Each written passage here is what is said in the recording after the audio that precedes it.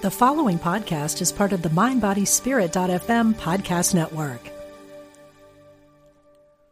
Discover a new relationship and approach to life through the space between. Join spiritual teacher Brittany Mondito for a moment of silence, a weekend workshop May 24th to 26th at Omega Institute's beautiful campus in Rhinebeck, New York. Everything we're searching for lies behind what we're running from, Brittany says. Reconnect with your inner sense of safety, grounding, and centeredness. Learn more today at eomega.org/thrive. We are spiritual beings having a human experience. Welcome to Unity Online Radio, the voice of an awakening world.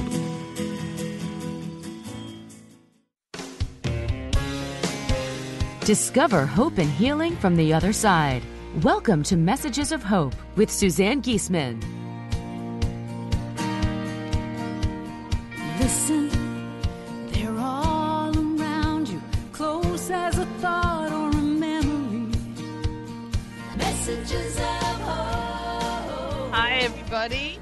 I'm kind of excited. We're trying something different today. I can actually see my guest. We usually just call in and talk on the phone, but I'm looking at Stephanie Arnold, and it's just opened my heart hugely. Just like when I do readings, and I've been doing them by Zoom, there's just something about seeing that other soul eye to eye. So my guest today is a former television producer. I love that she says she got out of that business to produce a family. And it's what happened in producing her second child that forms the basis of our story today. She had premonitions that she would die giving birth, and no one believed her. I read her book in one evening. Poor Ty, he was like, "Where's my wife?" Because my head was buried in this book. I couldn't put it down. It's so beautifully written and tells this amazing story that we get to dive into today. So let me not talk any further. Stephanie Arnold's the author of 37 Seconds, Dying Revealed Heaven's Help. Stephanie, say hi to everybody. Hi, everybody. Sam, thank you so much for having me. You've just opened my heart so much ever since the first time we actually met each other over by the phone. Yeah, we got to chat earlier and just told each other our stories. And I love that we were just chatting just for a minute before we went on the air. And you said that you're now a bit more open after talking to me about talking openly about the afterlife and the spirit world. And girl, I want to tell you, buckle your seatbelt. Hang around me a little while and I'll have you shouting it from the rooftops because it's so hard of it. But yeah, no, I mean, I agree. Jonathan would wish I'd go back into that skeptical closet, I guess. Jonathan is your husband. My husband. So we don't want to get ahead of ourselves here. Let me ask my team where we should start. Let's just start with the basic story of you were pregnant with your second child and what happened? Pregnant with second child around the 20-week ultrasound, I was diagnosed with a placenta previa, which is basically when the placenta is growing on top of the cervix. And it's not a big deal. It's a 1 in 200 risk. And as the belly grows, the placenta usually moves out of the way. But the worst case scenario is you'll need a hysterectomy, or not a hysterectomy, you'll need a C-section. And I've had a C-section before. I've been pregnant before. But there was something that sat in me very uncomfortably. And I looked at my husband, who is a former Air Force pilot, a PhD economist from University of Chicago, and very data-driven. And I said, yeah, just slightly, right? So I said to him, I've got a bad feeling about this. And he's like, let's not get ahead of ourselves. We're doing everything we need to do. Let's just find out everything. Well, so what does Dr. Google do? You go home and you learn a placenta previa can turn into an accreta, which is, where the placenta merges with the uterus. And if that happens, you might bleed. If that happens, you might need a hysterectomy. If that happens, you might hemorrhage. And if you hemorrhage, you and the baby could lose your lives. So this is like every doctor's nightmare, the patient that goes online and reads all the what ifs, everything that could go wrong. So I'm imagining everybody thinks you are now catastrophizing. 100%. I sat back, I looked at this, and I looked at my husband. I said, this is going to happen to us. The only difference is the baby's going to survive.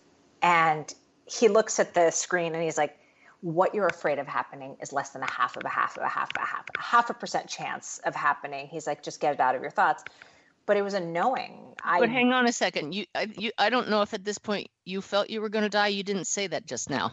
No, I felt as soon as I read those words, it was a knowing. It sat with me like, this is what is going to happen. Yeah, you didn't say that. And this is the big thing. The baby would survive, but you knew you were going to die. Yeah. And so you didn't need to take my word for it. I told everybody. I told every one of my doctors, all the nurses, anybody who triaged me, every ultrasound. I said, my placenta previa is going to turn into an accreta. I'm going to need extra blood. I'm O negative. 7% of the population is O negative. I'm like, you're going to need extra blood.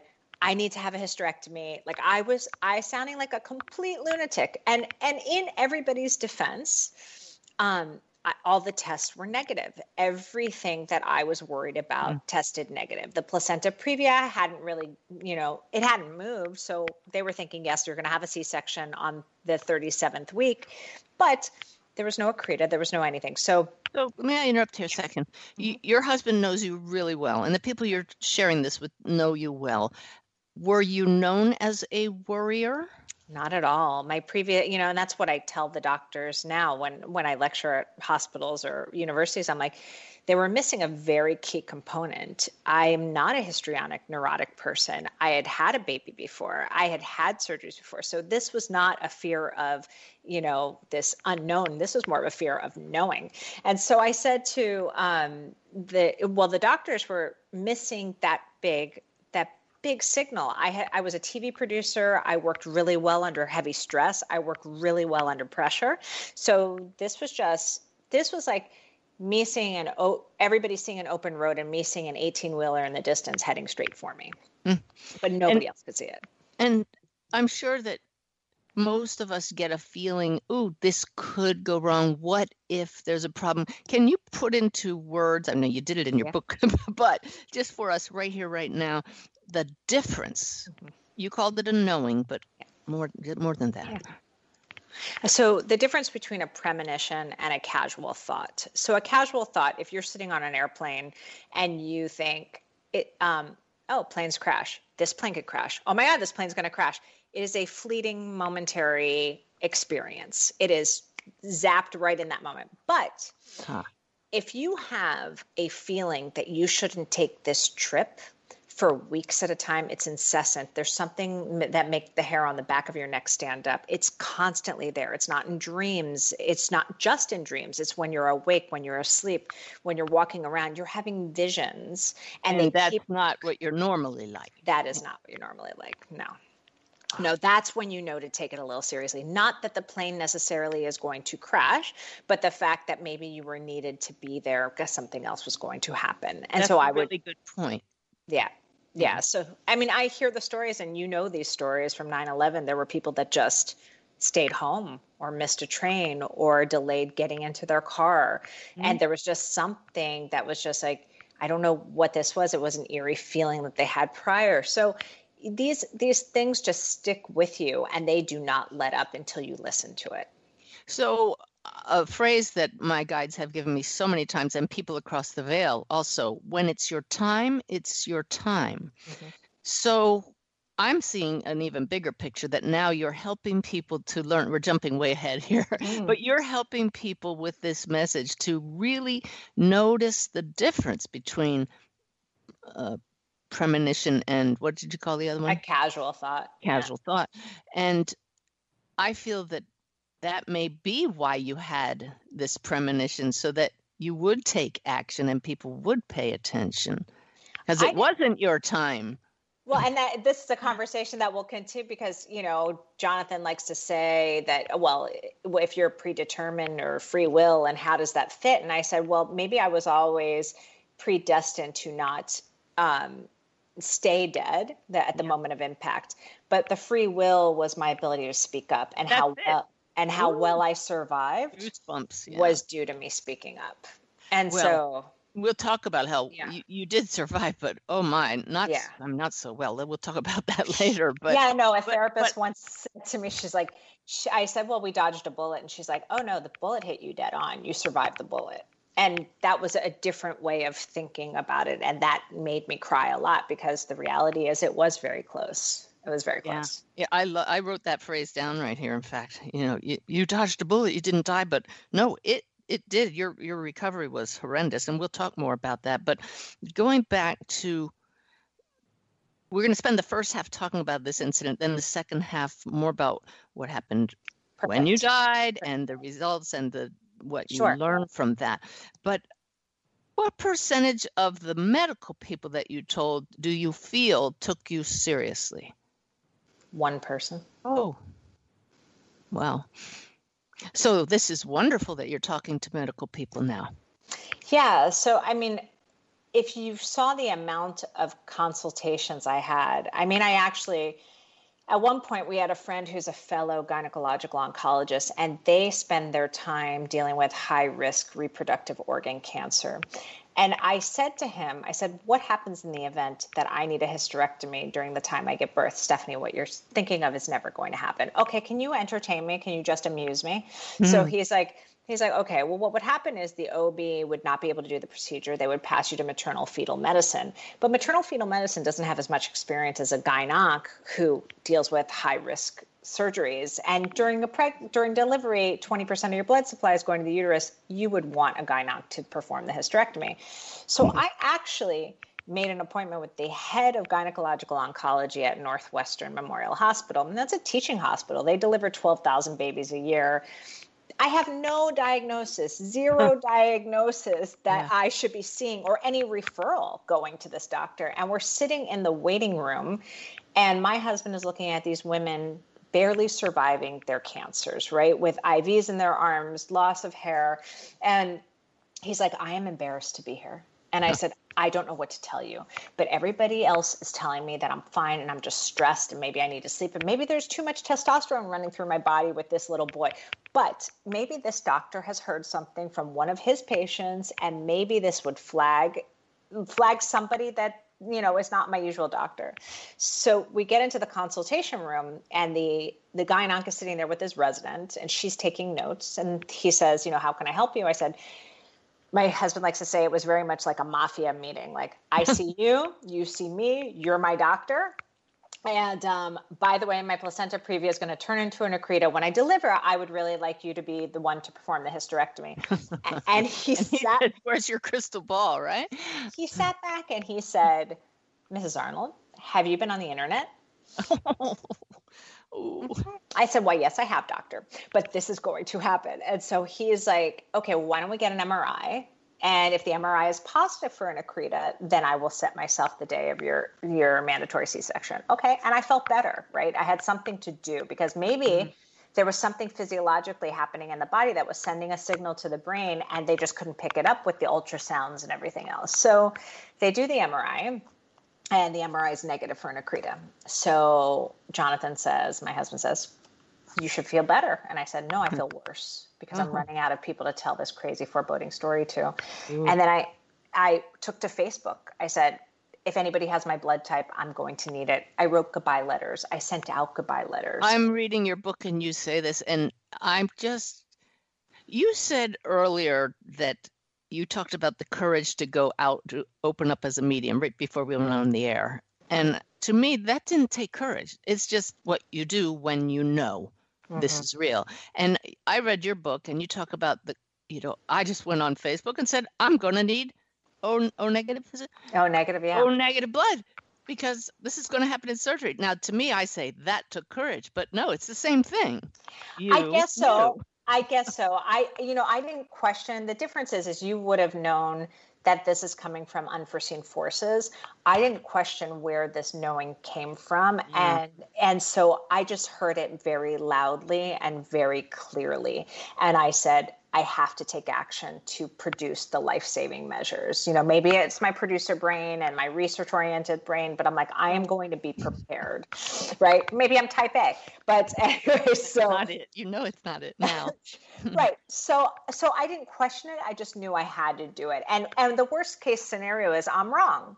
Okay, the worst case scenario, I'm wrong, and people are going to judge me and think I'm crazy and I'm hormonal. They were already doing it. It didn't really matter. So if I'm wrong, I said, you will never regret speaking up and being wrong. That's right. But you will regret not speaking up and being dead right. So I'm reading all of your efforts in your wonderful book, 37 Seconds. And you and is it your cousin who wrote it with you? Sari, yeah, my cousin. You both, Sari, did this beautiful job of writing because you built this, all of your efforts right to the point where you're almost, as a reader, ready to say, enough already, I get it. She knew this was going to happen. You're almost like, okay, but, and then comes the birth. So it was this beautiful building the suspense till the reader's almost sick of it. Yeah. I said that with total respect because you are really reflecting what everybody around you must have felt, and your angst just keeps building. So describe how you felt when you went in to deliver the baby. First of all, it wasn't a normal day. It wasn't. It was 36 weeks to the day, and my husband was working in New York, and I'm in Chicago, and he was going to be back that night or the next day. And I was making breakfast for my daughter, who was 2 at the time, and I started bleeding all over the kitchen floor. And I lived directly behind a hospital, but not the hospital I coordinated my care. So, I get my nanny, I get my daughter, we get in the car, and my nanny gets in the driver's seat, and I said, get out of the car. And said, get in the back seat. And she's like, Stephanie, you're bleeding. I said, had lots of premonitions, dying in a car accident was not one of them. Right? So I get to the hospital, I get triaged. I am texting, Skype chatting with Jonathan, and I am acutely aware that this is the day I'm going to die. So it's, I've had conversations with doctors who said, if my patient had the amount of foreboding you had, I would not have had the procedure. I said, this baby was coming out no matter what. Yeah, so what are you going to do? Couldn't escape it. Talk about helpless. Yeah, you feel like you're being buried alive, and you're just waiting for the final dirt over you. That's all you're doing, and it's palpable, and you have an epidural in, and you can't get out of it. And so I'm texting my husband and saying, please tell, our children, please love them, know that you made me the happiest woman in the world. And he's still not getting it. And so he's like, where do I meet you? And I'm like, 8th floor recovery, hopefully. And then I kiss my daughter a million times because I'm convinced it's the last time I'm going to see her. And so they take me back to the OR. Everything is quiet. And I do one last ditch effort. I say to my doctor, there's something wrong. You need to put me under general anesthesia. And she said, Stephanie, if I do that, I'm going to put the baby to sleep. And I said, and he's like, I know you're nervous. Jonathan's not here. And that's it. I'm being wheeled into the room that's going to give life to my son and take mine. And the fear is so palpable that when you are having a C-section, they have you in a T-straps, basically. They have a curtain in front of your face. It's cold, you're nervous, but now add the fear of moment of impact is coming. So they said it was about 15 minutes before they delivered Jacob. I don't remember any of the 15 minutes. I feel like I scared myself out of my body, that I was not wanting to watch anything that was about to come or be present. And so because they kept saying that we talk about out-of-body experiences a lot on this show. Yeah. That's not what you're saying. You're talking about the psychological dissociation, right? Yeah. I mean, I cannot remember, no matter what, those moments until I went back where I told you. So I don't remember in this plane, like those 15 minutes, and nor do I remember the time, But yeah, I would assume it's more dissociation, but they tried talking to me. They said I was catatonic. I didn't answer anything. They deliver a healthy, happy baby. And then seconds later, I'm dead on the operating table. This would be such a great time to go to a break, but we're not going to do that. We'll be nice. Now, what you left out is that you had this wonderful Yeah, and but an I'll get to it. anesthesiologist I will who get to did that. listen. I will absolutely Okay. get to that because so there were. I ended up having an amniotic fluid embolism, which is a very rare 1 in 40,000 risk where amniotic cells get into the mother's bloodstream. And if you happen to be allergic to it, your body goes into anaphylactic shock. And in many of the cases, you don't make it. It is an OB's worst nightmare. If you're lucky enough to be resuscitated with the first half of an AFE, which is cardiac arrest, then the second phase starts, which is DIC, which is your body's inability to clot blood. And your doctors had never even seen this. Never, Yeah. ever seen it. And so I had predicted a lot of things, but there was one thing in the operating room I did not predict, and that was there was a crash cart, and there was extra blood in the operating room. And I was told later that in one of my consultations, several weeks before I gave birth to an anesthesiologist, not that I gave birth to an anesthesiologist, but you know what I mean, that I had a consultation with an anesthesiologist, and she was a young fellow, very spiritual. And she said it didn't sit right with her that I had spoken she'd never had a patient that had spoken exactly what was going to happen, had a baby before, had a C-section before, and had sought out specialists to save her life. And with that one phone call, that doctor flagged my file and incorporated extra blood in a crash cart in the operating room and those measures. 100% So would never have had that in a normal C-section, a crash cart, which is what they need when somebody goes into cardiac arrest. And that's exactly what happened to you. And then your blood's no longer clotting, and you needed that extra blood. So normal C-section will have about 6 units of blood, and I'm O negative. So I'm a universal donor, but I can only receive O negative blood. And luckily, I'm in a teaching hospital with a blood bank. But your blood supply, you normally have 20 units of blood. I was given 60 units of blood.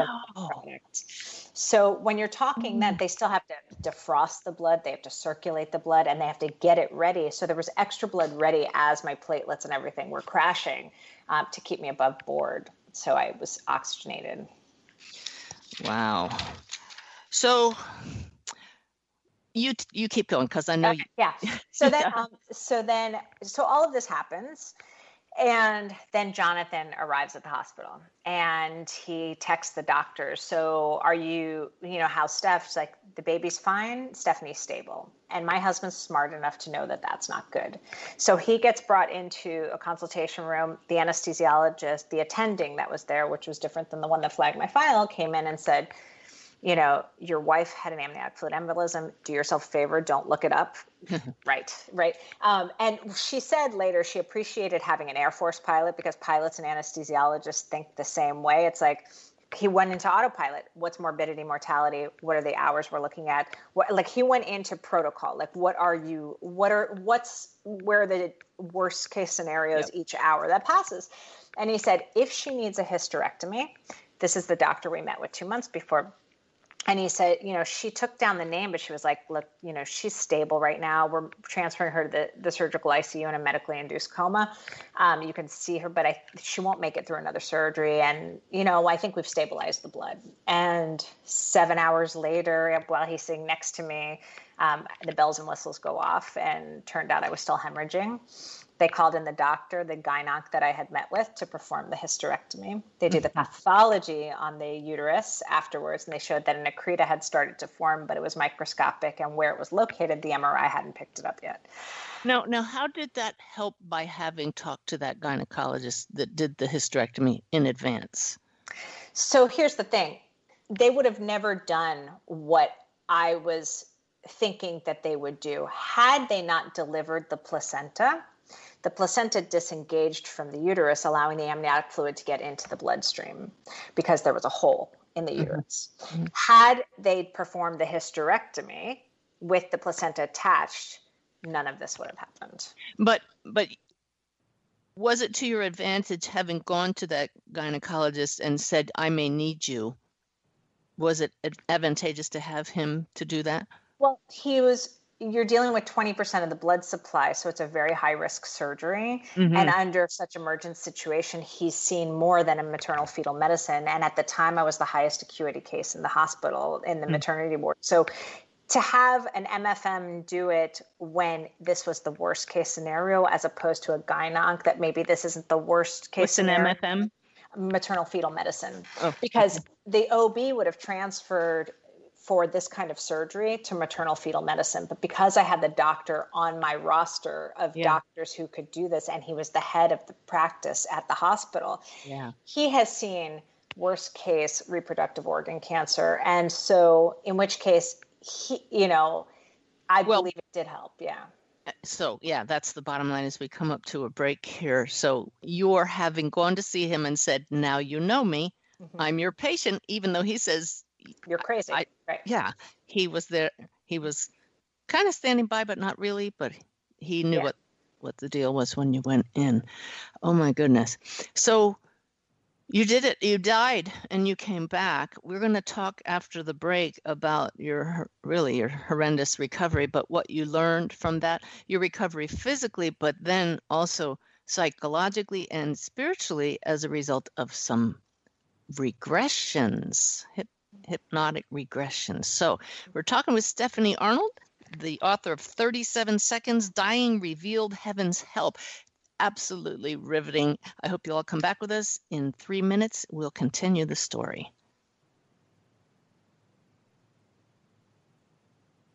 Oh my God, we have one more minute. He's so right. I'm so riveted. It's like clock, and I'm like so confused. Okay, so you can answer in under a minute and let us know. So many of my guests have had near-death experiences, and they talk about seeing the light, going to the light. You were dead for 37 seconds. Did you have an experience during that 37 seconds? I did, but not at the time that in this universe. It was a different experience. I was on a talk show and the host said, "Did you see the light?" And I said, "I don't know, man. They gave me a lot of drugs." And so at the time I was like, if there was a way to find out, I was going to find out. And I found out. Okay, well, now my minute is up and we will find out after the real 3-minute break. Come on back, everybody.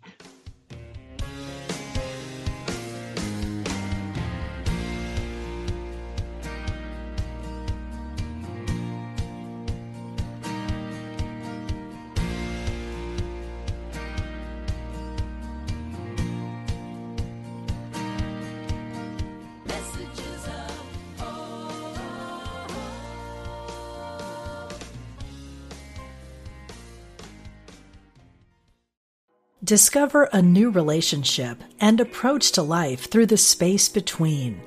Join spiritual teacher Brittany Mondito for a moment of silence, a weekend workshop May 24th to 26th at Omega Institute's beautiful campus in Rhinebeck, New York. Everything we're searching for lies behind what we're running from, Brittany says. Reconnect with your inner sense of safety, grounding, and centeredness. Learn more today at eomega.org/thrive.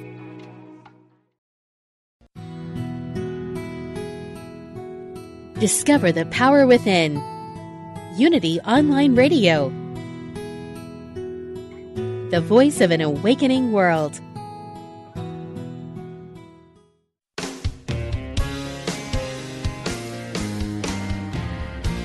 Welcome back. You're listening to Messages of Hope with Suzanne Giesemann. Oh boy, and Stephanie Arnold and I have been talking offline here, and I said, we got to stop talking because I want everybody else to hear this. She's talking about having died on the table while delivering her second child, but she knew that was going to happen. She was as prepared as she could be, and basically that was being scared to death.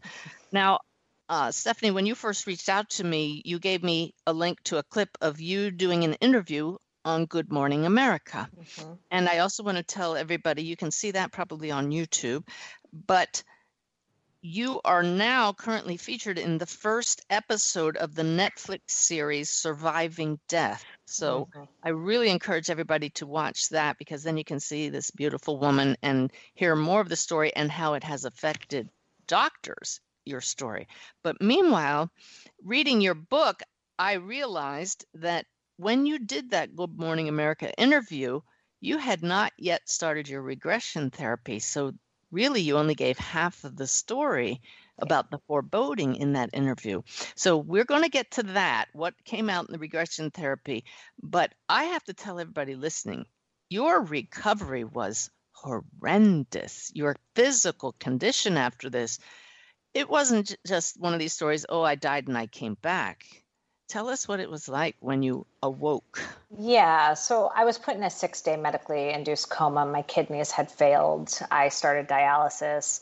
I was in the hospital for about a month and I left the hospital in a wheelchair and was on outpatient dialysis. And then I had some neurological deficit where I couldn't even read children's books to my children at night.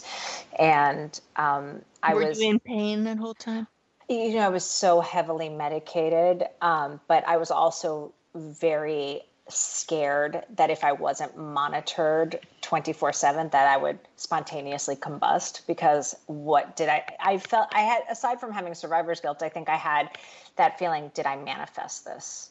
Did I think about this so much that I was, that I caused these organs to combine and caused myself to hemorrhage? I subsequently have come to the conclusion I have not, but it wasn't, without that. I get that.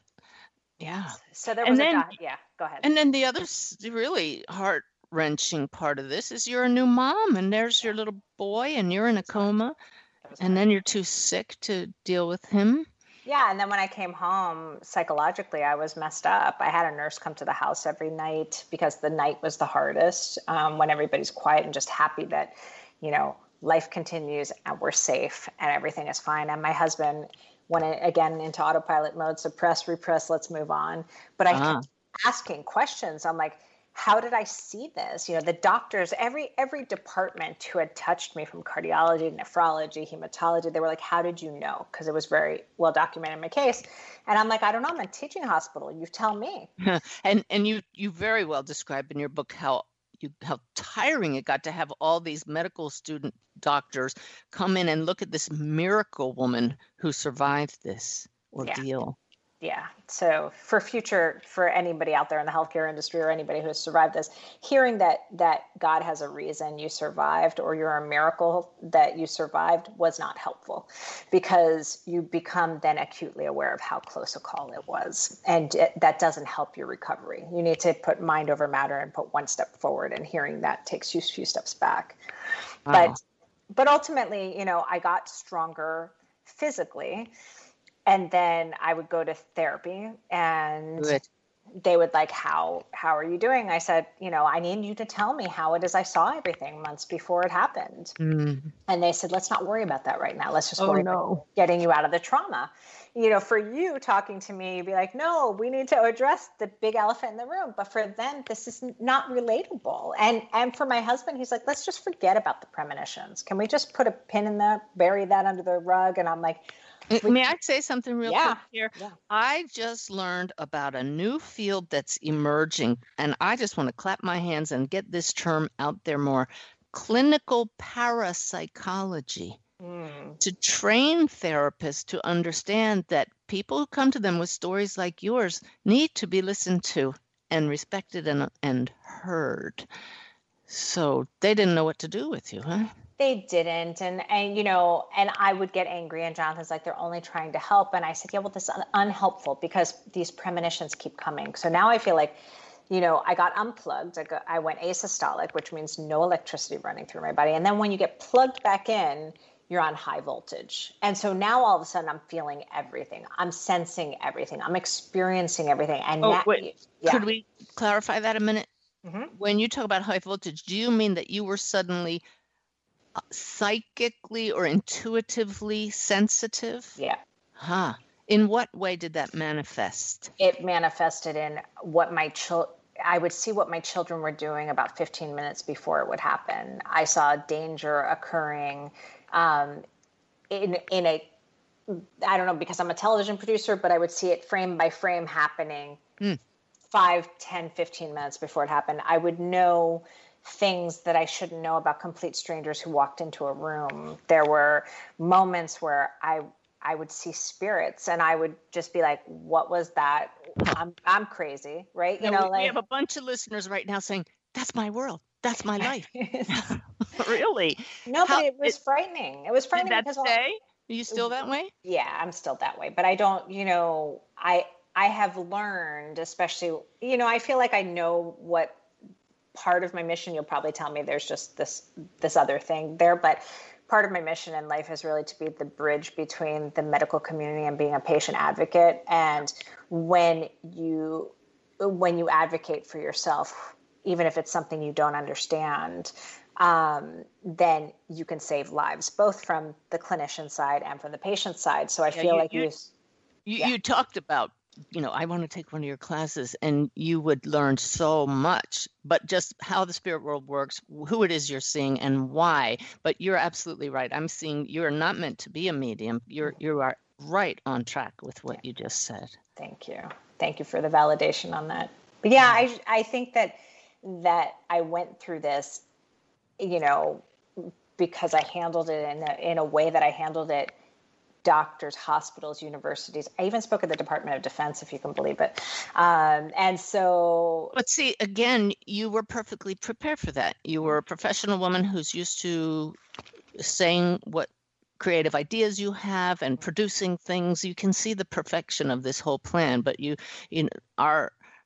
fulfilling our mission is not without its suffering, and you really suffered. I just want to say briefly here, you said that before you got pregnant, you weighed 120 pounds. Mm-hmm. When you went in to deliver, you weighed 170 with that baby weight. Mm-hmm. And afterwards, with the fluid gain, because your kidneys had shut down, will you tell everybody what you weighed? 220 pounds. All that fluid, your legs were 5 times their normal size. Talk about pain. And then your kidney, but among everything else, then your kidneys kicked back in. You got rid of all that fluid, but everything in your body was just out of alignment. Yeah, and then even though you're going to get a hysterectomy, all these things, hearing all of it happening and everything that you foresaw coming true is really difficult to deal with. And then to be plugged back in and then to feel and sense other premonitions. I needed answers as to how I can do it. I didn't need the why. I accepted whatever was coming my way, but I needed the mechanics of how it worked. And so I ended up meeting a regression therapist who'd worked with Dr. Brian Weiss for many years. And she took me back. She basically explained that under hypnosis, you are an observer. This already happened to a part of you. And so we're going to access moments in your brain that are like film strips that have just been locked away either through meds or through whatever, through the trauma. And so I videotaped that therapy. And when you see me at one point go through a seizure and convulse and start screaming and then explain everything that's happening in the operating room from an out-of-body experience, like, who hit the button for the code, that the first crash cart didn't work, but the second crash cart did, that which nurse jumped on my chest to give me CPR, what my doctors were doing down by my feet, like what my daughter was doing in the room down the hallway, all of a sudden walls and ceilings. You're going through this so fast, but this is the whole key for me, an evidence-based medium. Yeah. This is the key right here. You went to a non-traditional type therapy, regression therapy, to take you back to that moment. And what Stephanie's just told us is she's seeing what happened, actually reliving the seizure, seeing what your daughter, 2 years old, is doing down the hall while you were dead. Mm-hmm. And where the nurse's break room was in the middle of the labor and delivery operating floor, which a patient wouldn't see, like what things were on the walls, what my husband was wearing when he got off the plane, when I was in a coma, what my sister was doing, going to Macy's and shopping for. So like there were all these details, right? And then I come out of it and I feel better. And my husband takes one quick gander at the video because it's quite graphic. And he's like, how do you know this isn't a recalled episode of Grey's Anatomy in your head? A recalled episode of Grey's Anatomy. Oh my goodness. But it's a fair point, right? But the details. I know, but I didn't know if those details were true at that moment. So I could have been a mix up, and with all of the trauma, sure, why not? So I called I want to stop a second because I don't want you to miss this key point that I got out of the book, page 150. You should see. I wrote all over your wonderful book. I love it. I love it. You did not want to see your medical records before you went into regression therapy. So you deliberately didn't look. And I love that. That's a little bit of self-science there, saying, if this is going to work, I'm going to need to know that it did not come from my conscious mind. That is correct. But even if you were to take a look at the 100, 200, 600 page medical file, none of what I saw would actually be written in the medical file, like which person hit the button for the code, Right. that the second crash cart worked, that who actually had their hands on delivering the baby. Like there were just lots of things in there that happened very rapidly that wouldn't be part of the medical file, right?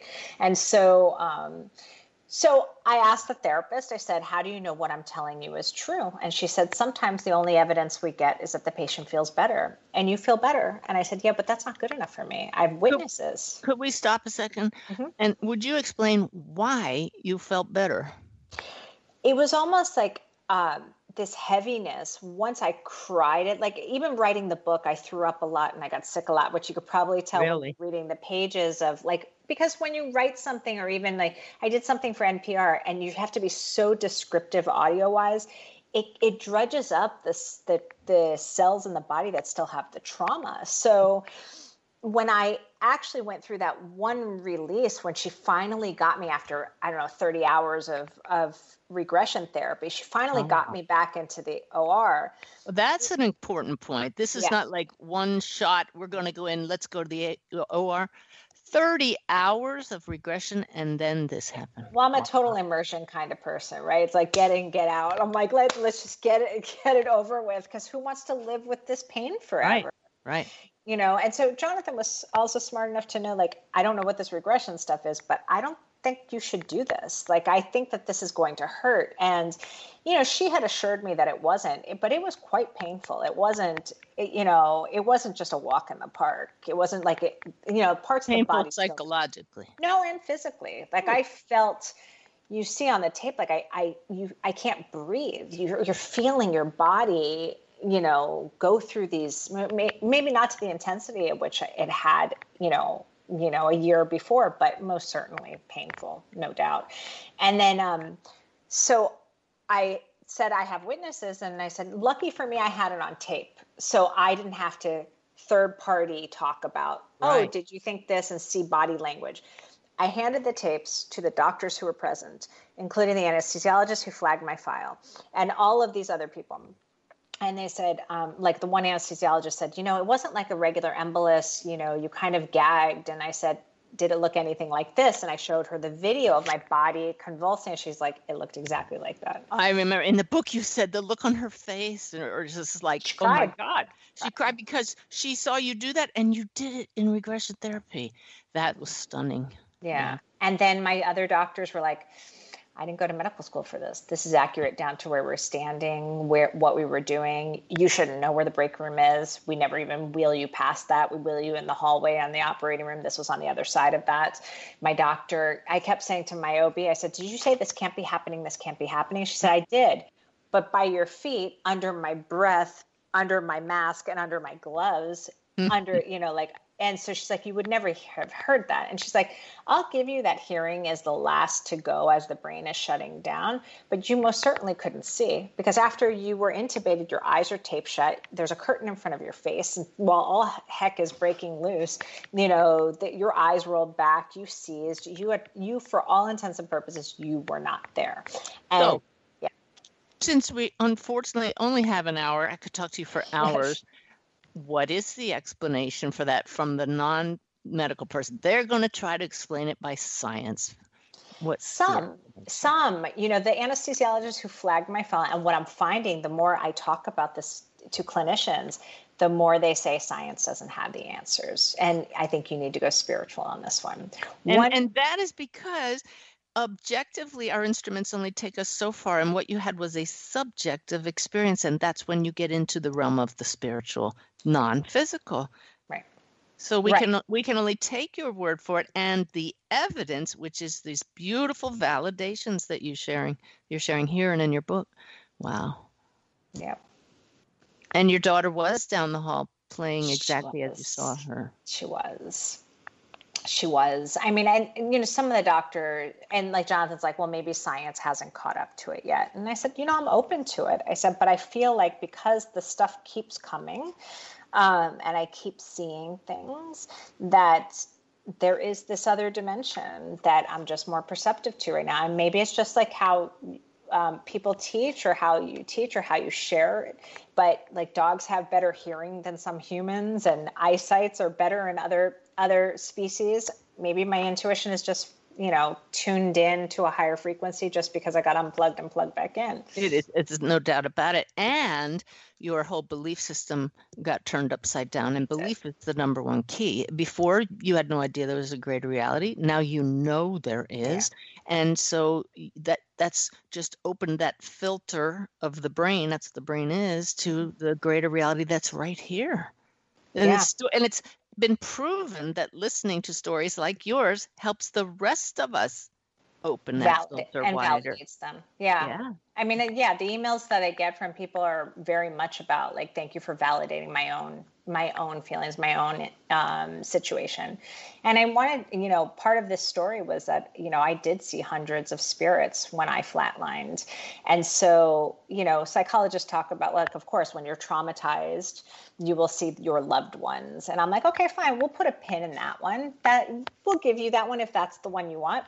But it's the ones I did not know that had messages for the people I do know back on this earth. And so that was harder to deny. Do you have an example that you're allowed to share? Yeah, of course. I mean, I wrote one in the book, like, with my best friend, her 7-year-old brother had passed. He had passed when he was 7. And so, the message was, I miss how my sister twirled my hair. And those were the exact words. And then she had always questioned how he died. And instinctively, I just felt, because he died in his sleep and he choked on his vomit. And so I was like, she had always wondered, because I didn't want to do an autopsy and she thought something fishy was going on. So I had explained to her, I don't know what this is. I have no idea if this is accurate. I have no idea if this is real. But your brother said this, and she dropped the phone crying, and she said, I used to twirl his hair every night to put him to sleep. And she said, and sometimes when I'm twirling my son's hair, he's looking out into the distance and it feels like he's smiling at someone. And I just get great comfort thinking that my brother's around, but you're giving me the proof that I needed. Anybody else have goosebumps? Yeah, that's awesome. Now, did that happen while you were dead on the table and you saw it later in regression? I saw all of it later in regression, but I don't know the timing of when it happened. So, I told you during the break, I'm like, Simon & Schuster rejected me because they said I didn't die long enough to make it compelling. And said, and what they don't understand, but what HarperCollins ultimately did, was that there is no space and time in this other dimension. So there's a lot of download. So I can't tell you that in those 37 seconds that I saw her brother at time 35, or when I was in the coma, or even throughout my regression. And that if I could interrupt, some people, especially our overseas listeners, might not know that Simon & Schuster and HarperCollins are two major publishers. So the first one didn't want your book, not compelling enough that you were only dead 37 seconds.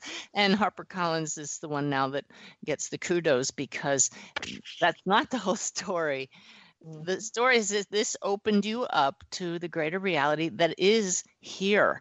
And that little boy who passed at 7 is here, and he's using whatever means possible, and you're the messenger. And it really doesn't matter if it came through when you were flatlined or afterwards. You now have access to that world, and all of us can in some way access it. And that first key is belief. And thank you for helping us with that.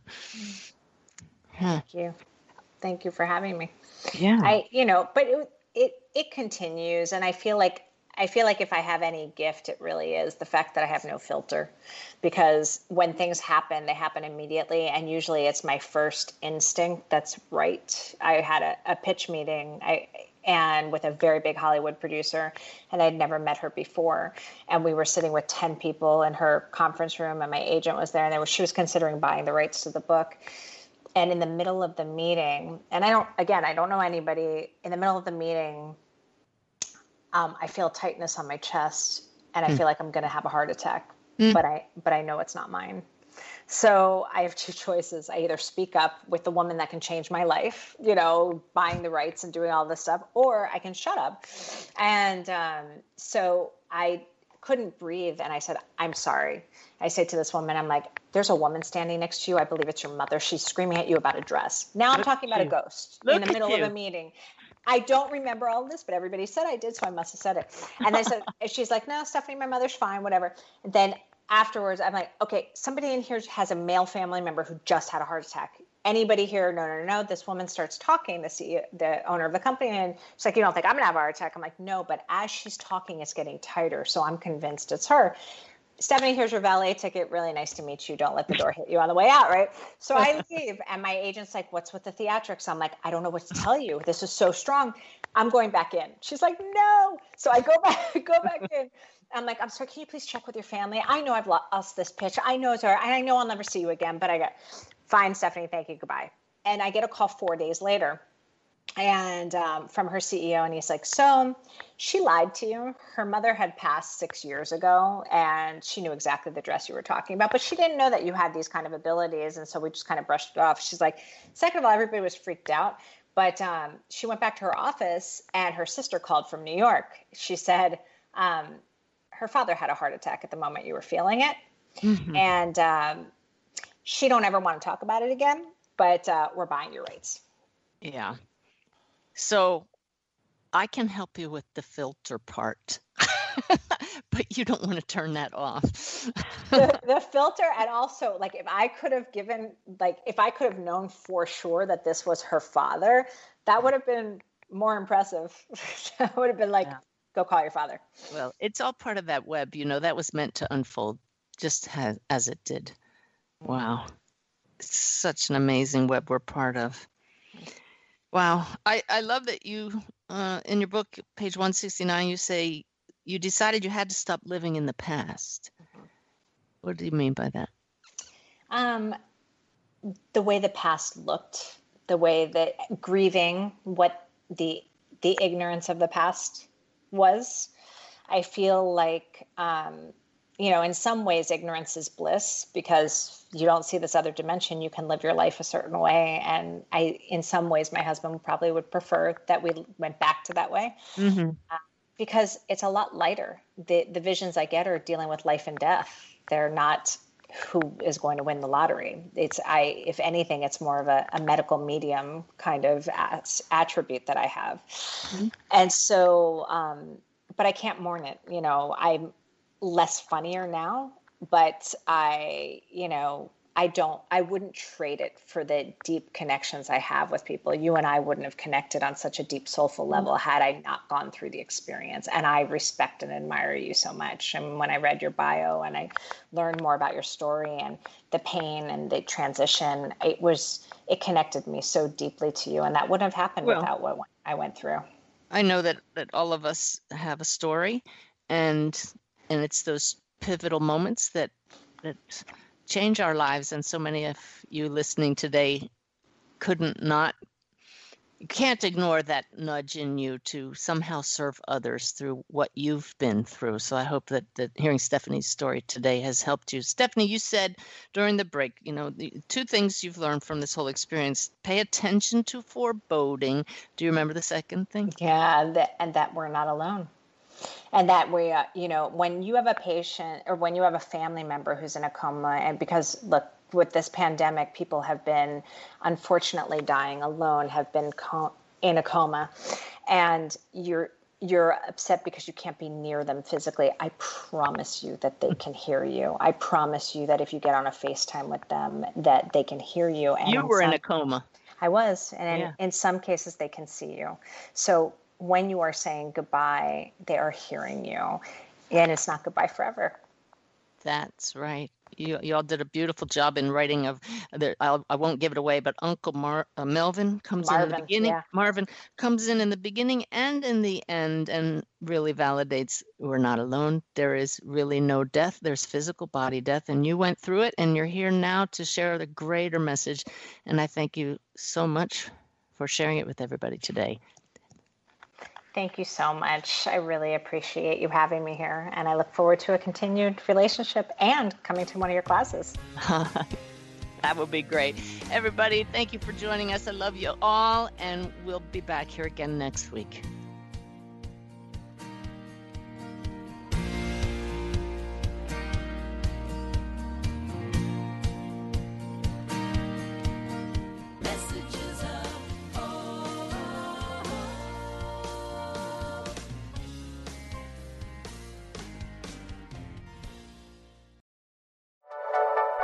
Thank you for listening. This is Unity Online Radio, the voice of an awakening world.